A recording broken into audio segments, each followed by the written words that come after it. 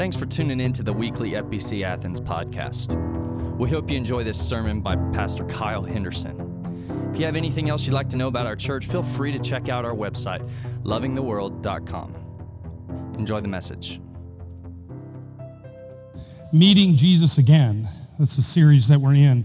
Series of stories in the Gospels telling about people that are encountering Jesus and the gap between that moment that they meet him and maybe the moment they're in is surprising to us because it's those first moments, those moments of faith, those moments of choice about Jesus that are so powerful and so meaningful. Several years ago, my family and I were gone on sabbatical, and we were in Africa. And for about 8 weeks, at almost every single meal, we were served mango.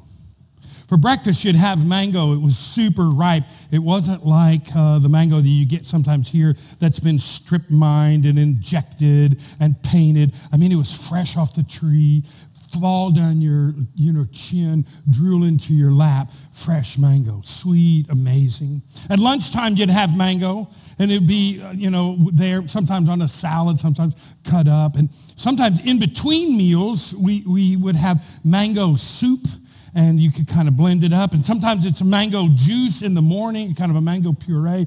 And then at dinner, lots of times they didn't have much dessert, but they'd oftentimes have a beautiful mango cut up in the morning. And during the day, we'd eat mango over and over and over and over. And for about 8 weeks, we ate a lot of mango. I loved mango. And then something happened. And I reached mango toxicity.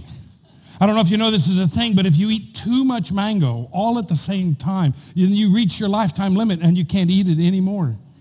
And it happened, we were climbing Kilimanjaro. We're up on the mountain, and the altitude's kind of making everybody just a little sick. You ever eaten something when you're a little sick, and you're just like, I can't eat that much anymore? And so we're all a little nauseous, and they were like, well, you got to have a lot of fluid. If you don't have a lot of fluid, you're going to get really sick on the mountain, and you're not going to make it to the top. And then they gave us little cartons of mango juice to drink.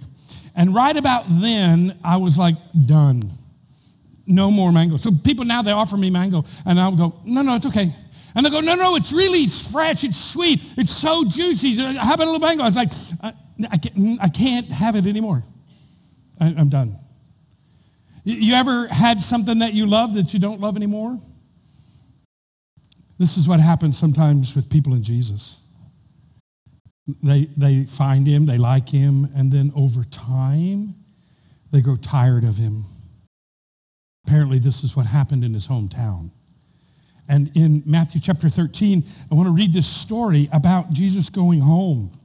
I don't know if you've ever gone away and gone back home.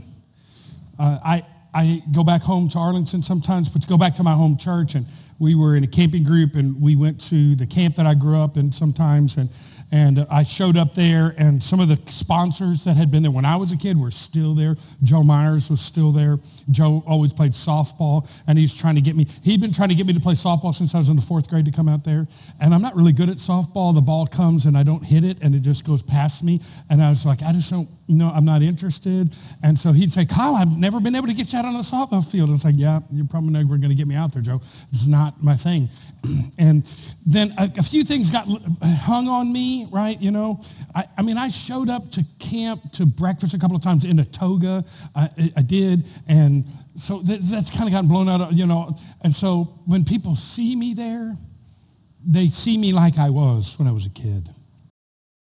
My brother went away to college, went to Baylor. He was driving down to Austin, and he went by the little town called Kyle, or it was a little town then. And he thought that was so cool, because that's my name. And if you didn't know that, I'm Kyle. And so he went into the Chamber of Commerce there, and he bought me a Kyle t-shirt. And he brought it home to give to me. And he realized that buying me a small t-shirt wasn't going to work. But in his mind, I was still really small.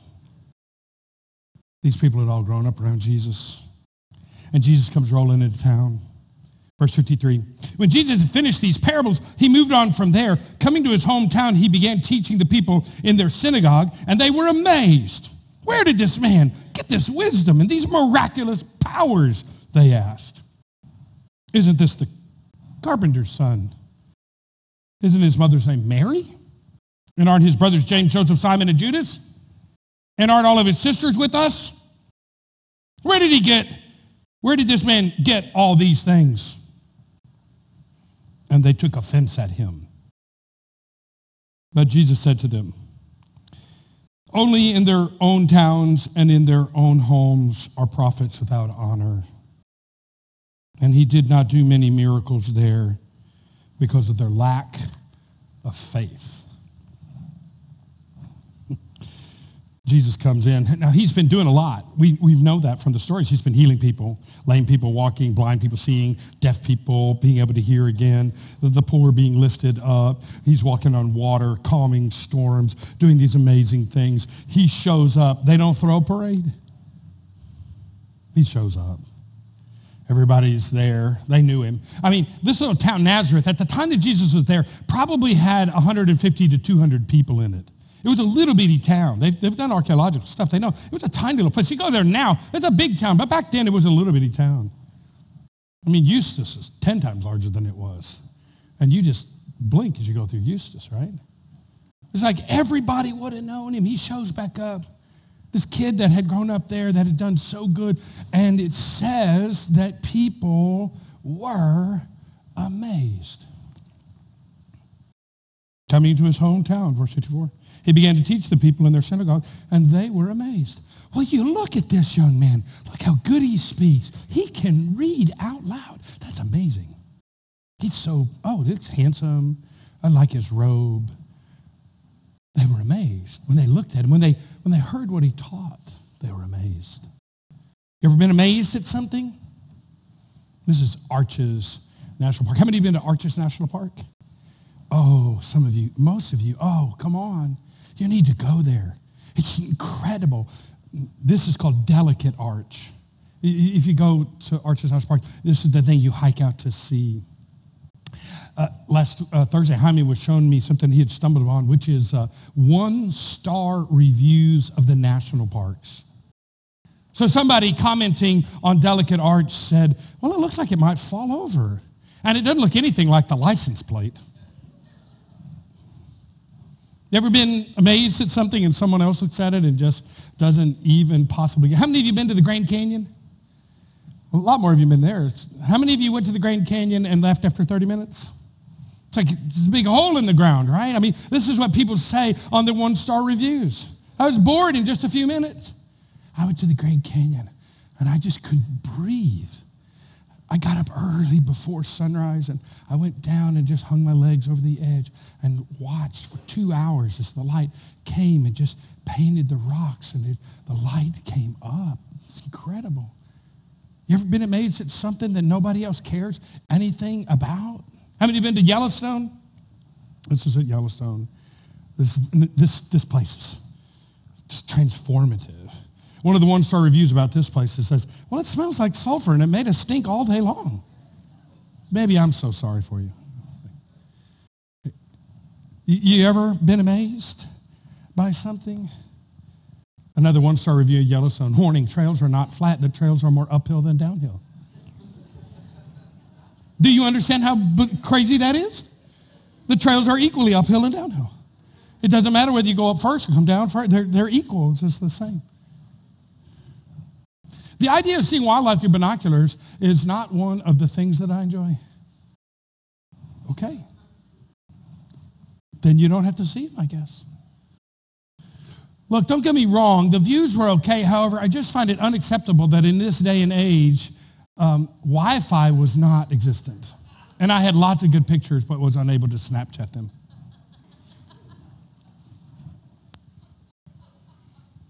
They were amazed at Jesus. And then they weren't amazed anymore. Couldn't see what all the fuss is about. Dragged here by the missus when I should have been playing golf. It's just a hole in the ground. Isn't that what golf is? Walking from hole in the ground to hole in the ground?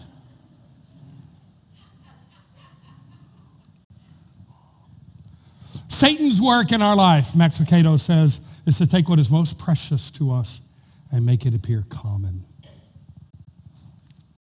And they were amazed. You ever been amazed by Jesus? I mean, did the words that he's spoken to your life, I love you, I die for you, I give you hope, I give you new life. Have you been amazed at Jesus? Jesus, I'll follow you. Jesus, I'll make you Lord of my life. Jesus, wherever you lead, I'll go with you there. You ever been amazed with Jesus and then you weren't anymore? That's what these people did. I mean, they heard the words and they were amazed. They knew, it says, they knew about the miracles, verse 54. Wisdom, miraculous power, they knew everything. But then this corrosive thing starts to happen, verse 55. Well, he's a carpenter, and a carpenter's son, and we know his mom, and we know his brothers and his sisters, and he can't amount to anything, and they just discount him. See, this is what happens to you and I when we live in our world and the world around us is changing and different, and we say, well, this Jesus, I know Jesus, but he's gotten so old-fashioned. I mean, he just doesn't understand the world that I live in. I mean, Jesus, if you knew what I was in, you'd be on my side, Jesus. You'd know that I really I don't take you seriously all the time. I mean, come on, Jesus. You don't need me to follow you every day. See, it's all those phrases, all those ways that we just discount Jesus. We don't see him for who he is. 93-year-old woman in northern France was about to move out of her house, and she had to get rid of her stuff, and she asked the appraisers to come in, and the appraiser stuff, they were going to have one of those auctions out on the front lawn. She could make a little money before she moved. The appraisers come in and they're looking around, they're seeing all the kind of stuff, and they go into the kitchen and they see a painting on the wall in the kitchen, and they knew almost immediately what it was, and they got it off the wall. It was covered with years of gunk from kitchen work and stuff that splashed on it, and they looked at it and they realized that it was a painting by Cimabue. He's a painter in Italy in the 13th century and brought people out of the Byzantine period into a kind of the modern that led the way for the Renaissance. And his paintings about Jesus in this moment are filled with the emotions in people's face, and they're looking at the painting and they know exactly what it was. And so they get it appraised, and it appraises at $26 million. And she was using it as a backsplash. They sold it in an auction. It made almost $27 million. Some Americans bought it, and before they were able to get it to America, the French government said, no, you can't have it. It's our national treasure. No, it's a backsplash. You ever taken the amazing things of God and treated it as a backsplash? Unimportant, just decoration in your life, and just treated it with contempt. Verse 57, they took offense at him. He's nothing. This is nothing. I know that you treat Jesus with contempt. Every time you sin, you treat Jesus with contempt. Because you say that you know better than him. You say you're smarter than him. That you understand what's better for you than he does. You treat him with contempt all the time. And you've just gotten so used to it. He's just the background. In 1888, a painter was looking out his window and he saw this landscape and he began to paint it and painted it, and then he gave it to his brother, and his brother tried to sell the painting and it didn't sell and nobody wanted it, and for years it just stayed in the shop until 1908 when Christian Mustard bought it from Vincent van Gogh's brother. He believed Vincent van Gogh had painted it, and so he put it on his walls. He was a Norwegian, And not long after that, the prime minister, the ambassador from France, it's always the French, the ambassador from France showed up. And he came over and he looked at the painting. And he said, "This is not a real Van Gogh. This is a knockoff. This is not real." And it wasn't signed. And so Christian Mostard thought that he must be telling the truth. And so he took the painting and he put it up in his attic, where it stayed until 1970 when he died. And when he died, they came in and somebody bought the house, and the painting went with the house. It was up in the attic, and some people went up there and they got the painting and they got it down and they looked at it and they said, "Oh, this is amazing. This looks like a Van Gogh." And so they took it to the Van Gogh Museum and they said, "We found this in our attic." And the people at the Van Gogh Museum looked at it and said, "Oh, this is terrible. This is a knockoff. This isn't a Van Gogh. You don't have anything here." And so they took it back home and they put it back in the attic. And in 1991, they brought it out again and they took it to some other art experts and they said, "We really believe it's a Van Gogh. It's a Van Gogh. Certainly it's a Van Gogh. Look at it." And they made the argument, and the people, they all looked at it and said, "I'm so sorry for you. It's not a Van Gogh." And they put it back in the attic in 1991. In 2013, the Van Gogh Museum displayed the painting for the first time. After 5 more years of research, they found a letter from Vincent van Gogh where he describes painting that painting. It was his. It's the first major work of Van Gogh that's been found since 1923. It is priceless. It had been treated with contempt for so long that no one was willing to believe what it was. And Jesus said to him, "Only in their own towns and in their own homes are prophets without honor." Is Jesus honored in your home?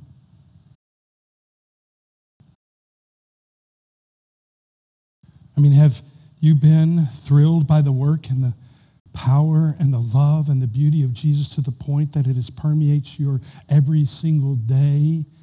Is he honored in your home? Or is he treated with contempt? He's secondary. He's when you get around to it, when it's convenient. One author who wrote about this passage says, "We no longer shiver at the thought of hell and no longer smile at the thought of heaven. We just treat it as ordinary." And it says that when you get in that space, what happens? And Jesus did not do many miracles there because of their lack of faith. It wasn't his lack of power. He could have done things. They didn't want him to do anything. They didn't want Jesus in their life. They didn't want to see the miracles that he could do. They had grown cold and distant and sealed off. And they expected Jesus to act a certain way, and they weren't ready to let him create a revolution in them. Are you willing to be amazed at Jesus again? To fall in love with him again? To tell other people about him because you're so in love with him? To modify your behavior because you know he thinks the best of you?